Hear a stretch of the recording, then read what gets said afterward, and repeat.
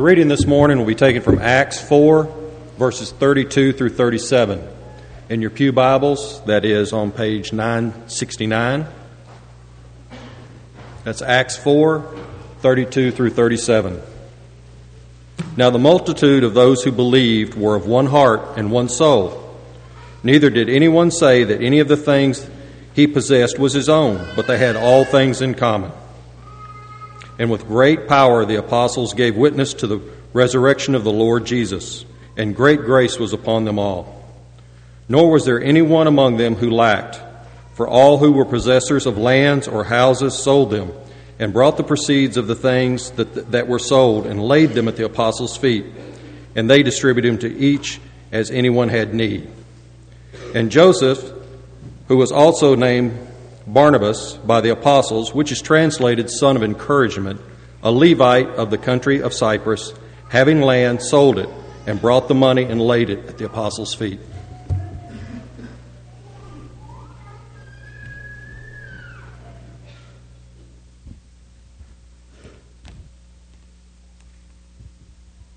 Good morning.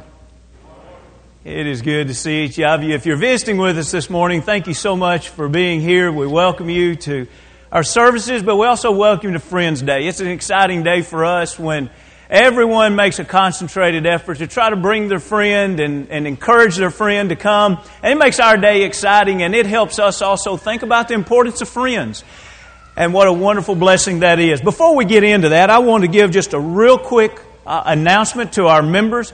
Next Sunday is going to be a ministry fair where every ministry that we take part in, you'll have the opportunity to visit with a deacon and our elder and learn more about that particular ministry. There'll be 8 tables set up in the simulcast area.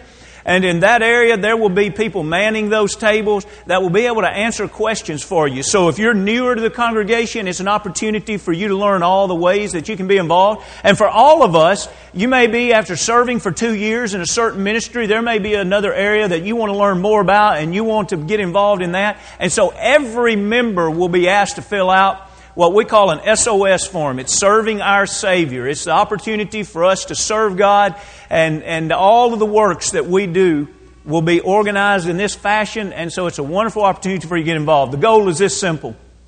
Every willing servant has a place to serve. And this is a way for us to communicate to you. So we appreciate the deacons that will be working this week and have already been working, putting this all together. And we appreciate you making the time in your schedule. Right after Bible class, those booths will be manned. Right after this second service, those booths will be manned. And for about an hour before and after Sunday evening service. So that'll give you an opportunity to pick one of those times and plan to either stay a little later or come a little earlier, and it'll be a blessing to you. You know, when we talk about friendship, it's easy to say a lot of positive things about friendship because friendship is such a blessing. Winnie Pooh once said that if I live to be 100 years old, I want you to live 100 years minus a day so that I'll never be on earth without you. Of course, he said that to his friend. Someone else has also said that friendship is the bacon bits of the salad bowl of life. Now, I don't know about you, but that's some of my favorite parts of the salad. Also, someone has said everyone hears what you say, but friends listen to what you say, and best friends even listen to what you don't say. A friend knows the song in your heart and can even sing it back to you when you can't remember the words. Friends are a tremendous blessing. We've asked our young people to fill out a little information sheet, and many of you have already stood there and you've read those information sheets that those kids have filled out talking about their friends that they have in their life. I want to share just a few of those with you, and this may help you even think about the friends that you have and how long you've known them and why you appreciate them. Little Jack Brown, he's one of our 5-year-olds here, and he's going to mention another 5-year-old, and he says, my friend is Nathan Arnold. He says, now we met the other day. We've known each other for 10 years. Now, you need to realize Jack's a lot smarter than what you think he is. Because, see, Jack's known Nathan for 5 years, and Nathan's known Jack for 5 years, and so they've been friends for 10 years. Now, he even says we're friends because we've been friends for a long time, and we like to play Transformers and eat sandwiches together. Carolyn McGreevy says that her friend is her mother. She says they met at the hospital. And she likes for her mother to tell her stories of when she was a little girl. Claire Brown's friend is Sidney Palmer. They met at the Corinth Church of Christ Mother's Day Out, and they've known each other for 10 years. They are friends because they like many of the same things, and she says, we're almost perfect friends. What a beautiful description. Amelia Smith says that her and Sidney Mann are best friends, and they met each other in the 3-year-old Bible class here at Mount Juliet, and they've been friends for 8 years. And they're friends because they like the same things. They like sleepovers and macaroni and cheese. Now, when you think about your friendships, how long have you had your friends? And how did you meet your friends? And especially think about this. Why are they your friends? If your friends were to say that about you, what would they say? Why are you their friend? You know, man did not design friendship. A group of men and women did not sit down and say, we're missing something in our life. We need to come up with some new kind of relationship. We need to design friendship. No, God is the one that designed friendship, and God has spoken about friendship since the beginning of time. And it's no doubt that God tells us the things that we need to put into our life if we are really to be the friends that we ought to be. We could study many characters in the Scriptures that would help us to better understand friendship, but I don't know of one any better to study than that of Barnabas, the text that was so capably read just a moment ago. I'd like for you to go back to that same text in the 4th chapter and look in verse 36 again. Look in 36 where he says, and Joseph, who was also named Barnabas by the apostles, which is translated son of encouragement, a Levi of the country of Cyprus. It's interesting to think of a man like Barnabas that was willing to sacrifice so much for others.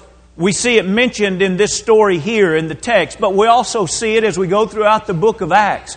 Now, did you notice something here significant? His name was translated son of encouragement. But notice, where did that name come from? His name was Joseph.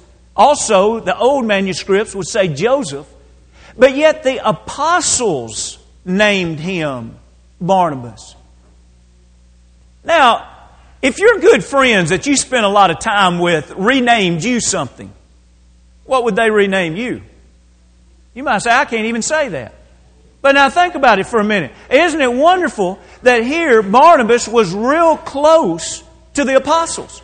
Now, the Bible doesn't tell us how this event took place, but I can assure you it took place one day because God's Word just said it. So let's just pretend. How would this day take place? You imagine Barnabas probably did something tremendous to encourage one of them, or maybe to encourage a stranger, maybe to encourage another Christian. And one of the apostles turns and says, that guy's amazing. He is always doing good for someone. Well, you know, the other day he did this for me. And you can imagine one of the other apostles spoke up and said, well, you know, I remember a while back he did this for me. And you can imagine the apostles talking among themselves. Look at what he's always doing for other people. He's always sacrificing for other people. And you can imagine one of them says, we're going to rename him. We're going to call him Barnabas, son of encouragement. What a beautiful thought. That the people that no doubt he would have been very close to them said one day, we're going to call him son of encouragement. I believe that's one of the reasons that we can say Barnabas was probably one of the best friends that a man could ever have. I want to challenge you. Let's live in such a way that if our friends renamed us, that they would name us something that would be an encouragement and would be an asset and a compliment to friendship. But now let's notice a principle that wasn't only true of Barnabas, but it must have been true of the early church. Let's go back to this same text, and I'd like for us to read verse 32 and then drop down and see this description of Barnabas at the end of the text in 37.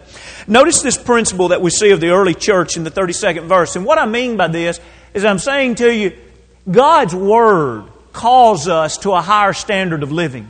In other words, if you're this kind of friend without being a Christian, you and I ought to be this kind of friend being a Christian. In other words, these people were living and looking at life totally different now that they were Christians. Notice that again back in verse 32. Now the multitude of those who believed were of one heart and one soul. Neither did anyone say that any of the things he possessed was his own, but they had all things in common. Now, a description of verse 32 was especially that of Barnabas. And look at 37. Having land, he sold it and brought the money and he laid it at the apostles' feet. Isn't this a beautiful thing that is not true of our human nature? It's true when we decide to become a Christian. We stop looking at everything as mine.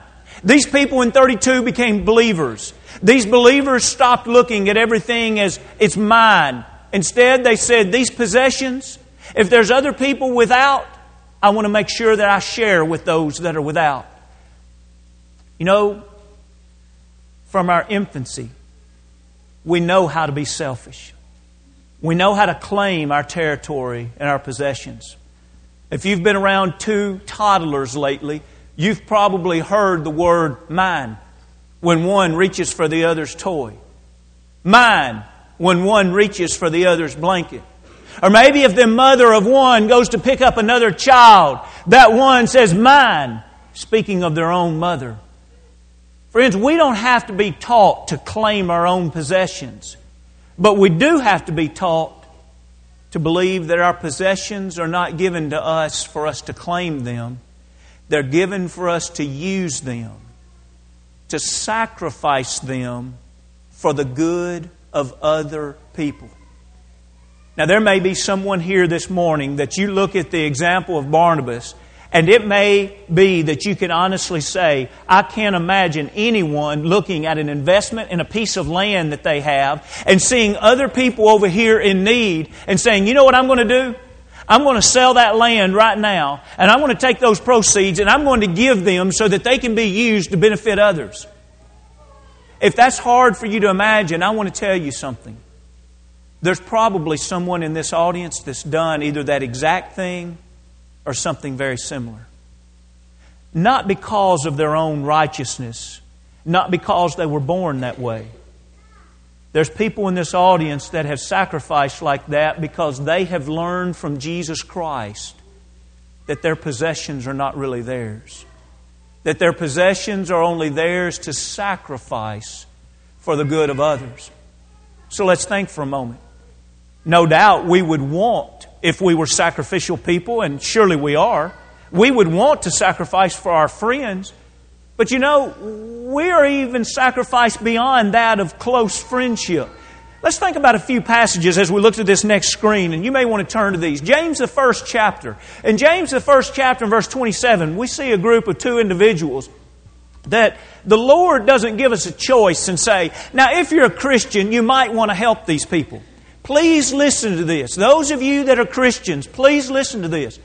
The Lord is saying, if you're a faithful Christian, you would have already made sacrifices for these people in your life. And so if that pricks my conscience, and when I read this and I say, I can't remember ever doing that, I want to challenge you not to let many sunsets before you can say, I have sacrificed for these people, because this is a command from God. In James, the first chapter, in verse 27, he says, pure and undefiled religion before God and the Father is this, to visit orphans and widows in their trouble, and to keep oneself unspotted from the world. The original Greek word here for visit means to go with open eyes. Now notice it was to visit them in their trouble. In other words, he gives the setting here. We're going to go to someone that has a need in their life. They have a trouble in their life. And they do not have parents involved in their life that can help them. They're orphans. Or they do not have a husband involved in their life that can help them in this particular trouble. And the Lord is saying to Christians, I want you to go with them, not just so you can say, well, I patted them on the shoulder and I told them, I'm proud of you and you keep the faith and we'll be praying for you and I'm going to go about my business. He says, I want you to go with open eyes to see what you can do to help their trouble. Orphans. The list is endless of ways to support and to encourage and help them. Have I sacrificed lately for the well-being of orphans? Many have, because many were here at a breakfast yesterday where over $11,000 was given to the help and the aid of orphans among just a few adults. What about widows? Have you sacrificed lately to meet the trouble in the life of a widow? You know, to some of us that are 6 foot tall, it's not any trouble for us to reach up and change a light bulb. That may be a trouble for one of our widows. It may be trouble to run an errand. It may be trouble to pay a water bill.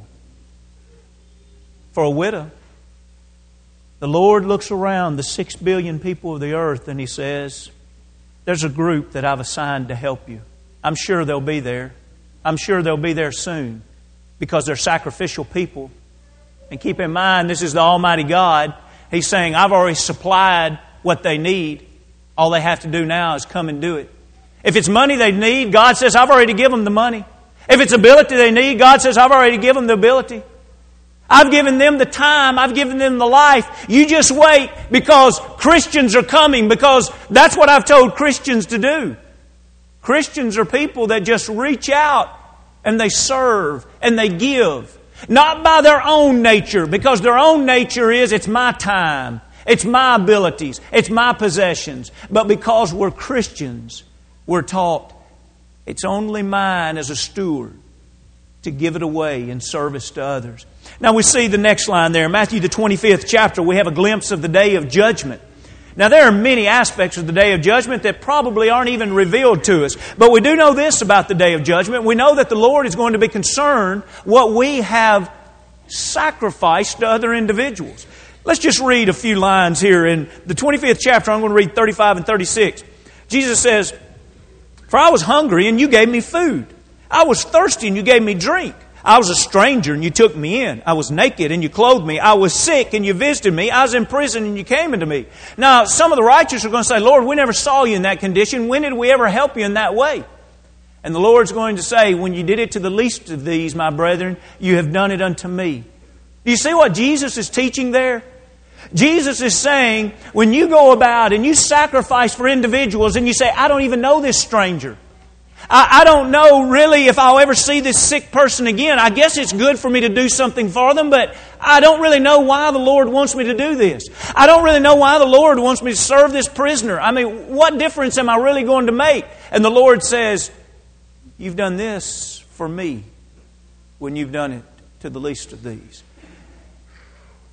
Brethren, I need to realize that one of the reasons Barnabas stands out in the Scriptures as a son of encouragement is because it is apparent that he looked at his life, his abilities, and all of his possessions as such as to sacrifice for the good of others to the glory of God.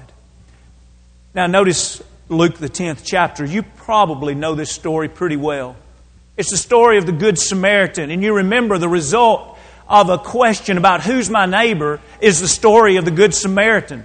And Jesus told this story so individuals could learn who their neighbor was. And He uses what was a high wall of prejudice to really magnify this point. In other words, there was a man that would have been a Jew coming down from Jerusalem, and he was robbed and half beaten, and he's laying there and he's in desperate need of help, and a Levite passes by. Surely he's going to help his own blood, his own kind there. No, he doesn't. Surely the priest, he's a religious man. Surely as he passes by, he's going to help. No. Well, there's no hope for this guy because the next guy coming by, he's a Samaritan. Being stereotypical here, if you will. He's going to look at him and say, good enough for him. I can't stand those people. Oh, no. He goes over to him and he bounds up his wounds and he pours in wine and oil and he cares for him. He lays him on his own beast and he takes him to the inn and he looks after him all night long. He gets up the next morning and makes a deal with the innkeeper. You take care of him now, and when I come back through, I'll settle up with you what is owed. Friends, do you see the lesson that Jesus is teaching here? He did this for a stranger. And He did it for what most in His society would have said is an enemy. It's wonderful that we can have Friends Day. And I need to recognize the fact that one of the true marks of friendship is when I'm willing to sacrifice for others. That's what builds strong friendships. But please note this also. As Christians, our sacrificing goes far beyond just friends. It's a challenge. It calls us to a higher standard of living. Now, we thought about ourselves in this first point. In other words, if I'm going to be the friend I ought to be, I must sacrifice. But now let's think about the other person for a moment. As we sacrifice, what are we wanting to do for this other person? Look with me, if you will, to another story about Barnabas. Let's look to the 9th chapter now of the book of Acts. In Acts, the 9th chapter, we're going to read in just a moment 26, 27, 28. As we look at those 3 verses, I want to remind you what has happened in this chapter leading up to this. If we were to go back to the previous chapter, the 8th chapter, we would be reminded of the fact that Saul was a harsh persecutor of the church. I want you to imagine that Saul had just torn your uncle, your grandfather out of the church, and he'd thrown him in prison, and when it came time to vote whether or not your relative should live, he voted that your relative should die. I want you to imagine that every time Saul passed through town, you had to gather your children together and you had to run and hide somewhere for fear that he would bring persecution onto your family. Well, now something tremendous in the 9th chapter happens. Saul is now converted to Christianity. The one that went out and persecuted Christians is now the one standing up and saying, Jesus Christ is the Messiah. He's the Savior of the world. Time passes and he wants to go back into Jerusalem. But there's a problem. They had spent much of their time running from this man, and they don't know that they should do anything different but continue running from him. For effect, I want to read a verse, skip a verse, and read the other verse, and I want you to note the drastic change from 26 to 28. Notice how they run from him in 26. When Saul had come to Jerusalem, he tried to join the disciples. Notice that. He tried to join the disciples. But they were all afraid of him. They did not believe that he was a disciple. But now something happens in 27, and let's read the result of it in 28. So he was there with them. Now that's talking about Saul. Saul was with them at Jerusalem, coming in and going out. What a change. Over here in 26, he's following around. Not throwing rocks at them. He's following around. Hey, can we?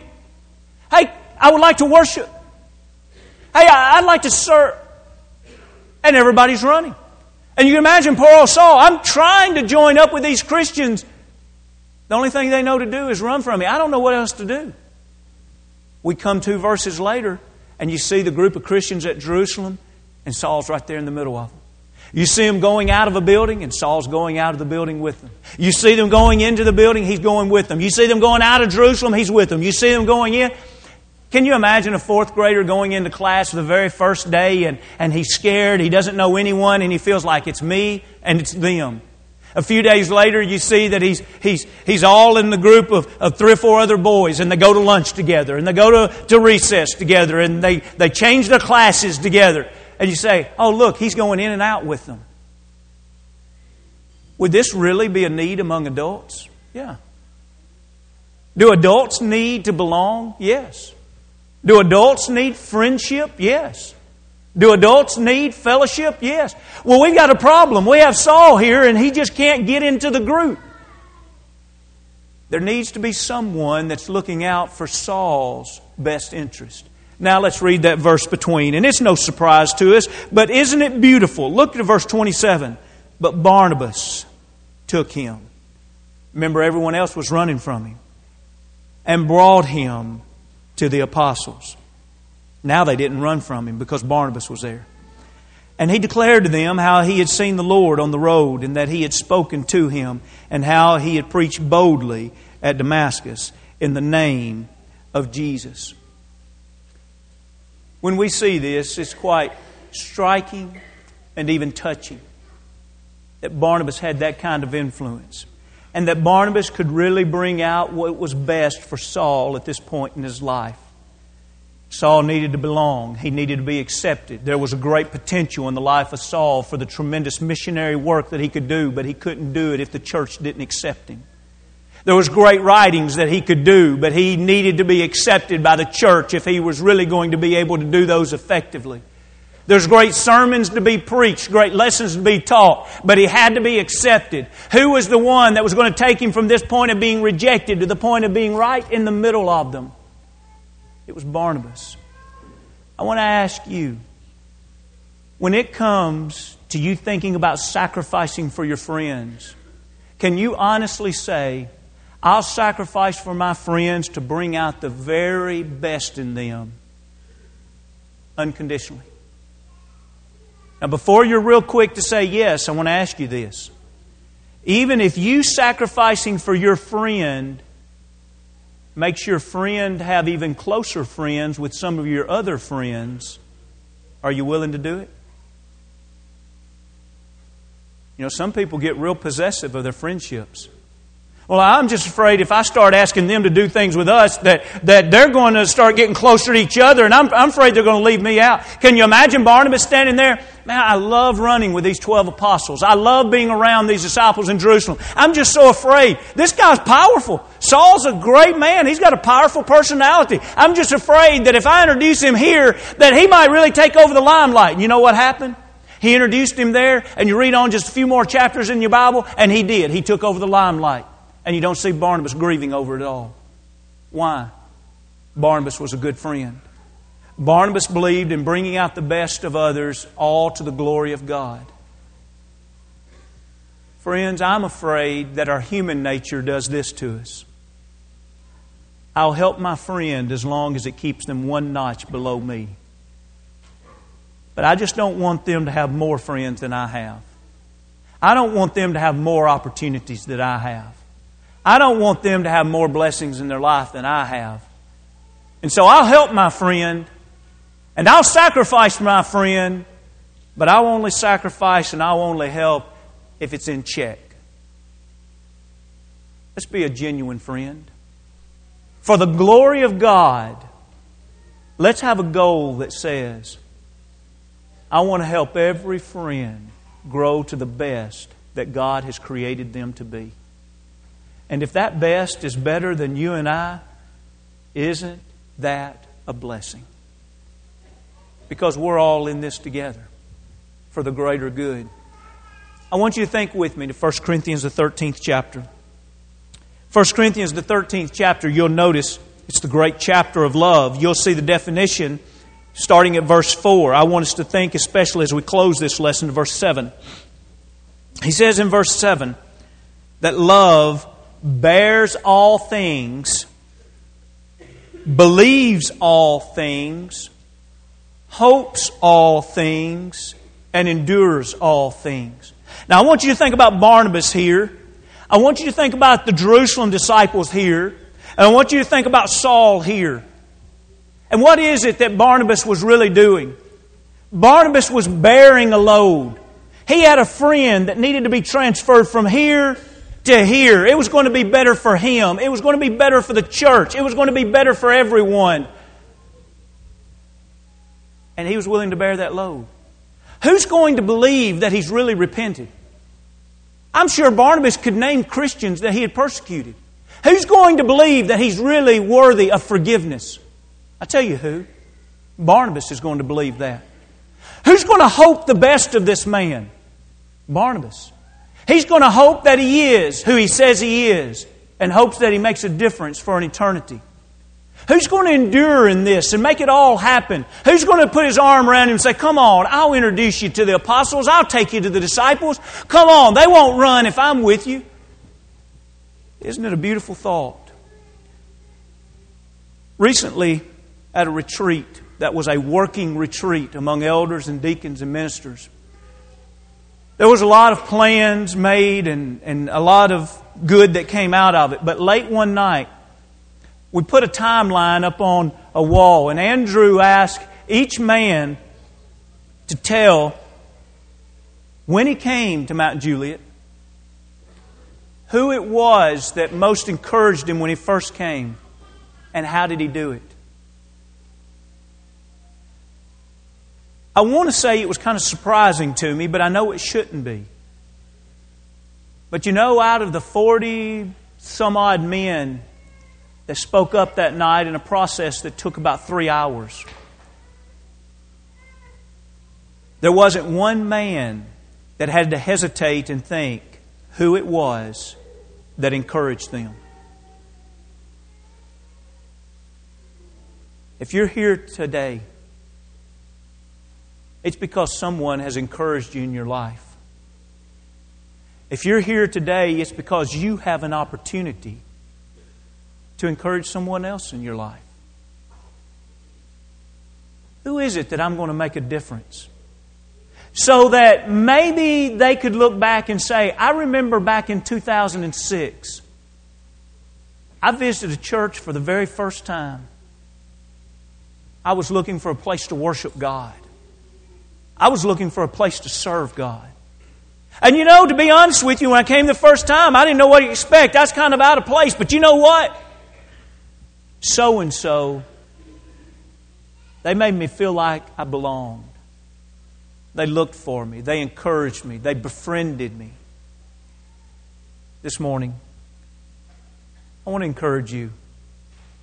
Let's use our life as a sacrifice. Let's take our time. Let's take our energy. Let's take our abilities. Let's take our possessions. And let's sacrifice for the good of others. And let's realize that as we're sacrificing, we are literally doing it to make the other person's life better. Even better than us. And that would be all the better. There's a friend named Jesus. He wants to befriend you and me. He's died on the cross for us and He wants to save us. If you're not a child of God, I want to encourage you this morning to look to the best friend that's ever been offered to you. And you have to decide if you want to be a friend with Him.